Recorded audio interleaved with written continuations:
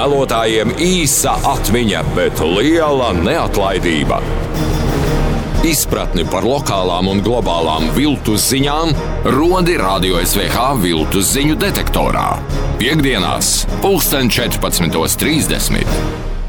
Ar viltus ziņu detektoru studijā Ainārs Rutkevičs. Turpinoties Krievijas iebrukumam Ukrainā, turpinās arī dažādas dezinformācijas plūdi publiskajā telpā.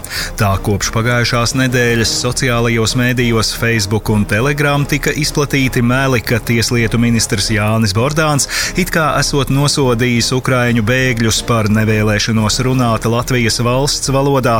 Viņš it kā esot arī teicis, ka bēgļi tiks tiesāti par runāšanu krieviski. Turklāt kāda ieraksta autore vedina domāt, ka tieslietu ministrs esot nosaucis angļu par otro oficiālo valodu Latvijā. Viņa Facebook nopublicējusi attēlu ar Bordānu un tam klāt pierakstījusi, citēju: "Ja Bordāns nosoda ukraiņu bēgļu nevēlēšanos runāt vienā no valsts valodām, angļu vai latviešu." Pašā attēlā apgalvots, ka ministrs it kā draud ukraiņu bēgļiem, ka viņi tiks tiesāti kā valsts nodevēji, ja Latvijā runās krieviski. Ar attēlu dalījies arī kāds Telegram kanāls, kas regulāri izplata melu ziņas un sazvērestības teorijas. Neviens no attēla publicētājiem gan nav norādījis konkrētu raidījumu vai pasākumu, kurā Bordāns publiski būtu paudis šādu nostāju. Arī portāls Reček vēsta, ka šādi viņa izteikumi vai pozīcija nav atrodami ne apmeklētākajos Latvijas ziņu portālos, ne ziņu aģentūras Leta arhīvā. Tikmēr Vācijas iekšlietu ministrija šonedēļ pauda satraukumu par reālus mēdījus atgādinošām viltus vietnēm, kas tiek izmantotas prokrieviskas dezinformācijas izplatīšanai par karu Ukrainā. Saskaņā ar ministrijas pārstāvja teikto, šādās vietnēs tiek izplatītas fiktīvas ziņas un viltus video, kuru nolūks ir graut uzticību politikai, sabiedrībai un valsts institūcijām. Viens no mēdījiem, kura mājas lapa tiek imitēta, ir žurnāls Der Spiegel, un jaunākais ziņojums atklāja apjomu, kādu Vācijā ir sasniegusi prokrieviskā propaganda un dezinformācija.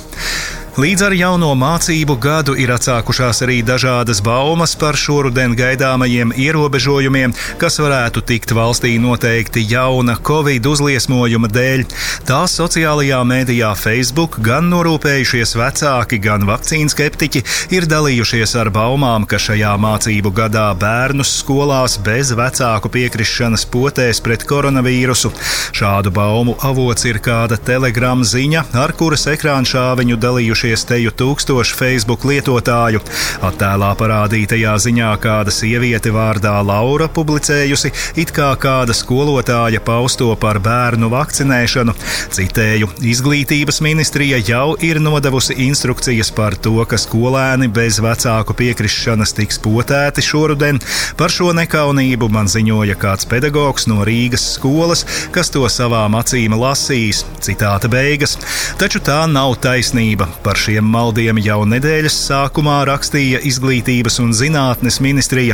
Tā skaidroja, ka šajā mācību gadā īpašu vakcinācijas prasību nav, turklāt arī iepriekšējā bērnu vakcinācija nevienā vecuma grupā nav bijusi noteikta kā obligāta, un lēmumu potēties varēja un arī turpmāk varēs pieņemt bērna vecāki.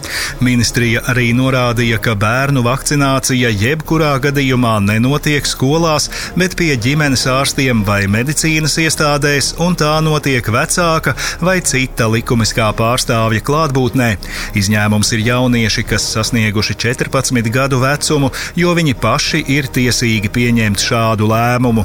Jāpiebilst, ka no Telegram pārpublicētajā attēlā arī minēts, ka skolēnus it kā potēs ar orāli lietojamu pret koronavīrusa vakcīnu, taču tas šobrīd nemaz nav iespējams, jo pat labāk šāda veida vakcīnas pret Covid vēl tikai tiek izstrādātas, savukārt Eiropas Savienībā pret slimību ir apstiprinātas 6 vakcīnas, un tās visas tiek injicētas. Esiet uzmanīgi un neļaujiet viltus ziņām un dezinformācijai jūs apmānīt. Studijā bija Ainārs Rutkevičs. Radio SVH aicina regulāri trenēt vērību un kritisko domāšanu uzturēt formā, jo viltus ziņas vairojas ikdienu. Projektu finansē Mēdīju atbalsta fonds no Latvijas valsts budžeta līdzekļiem. Par raidījumu Viltu ziņu detektors saturu atbild akciju sabiedrība Radio SVH.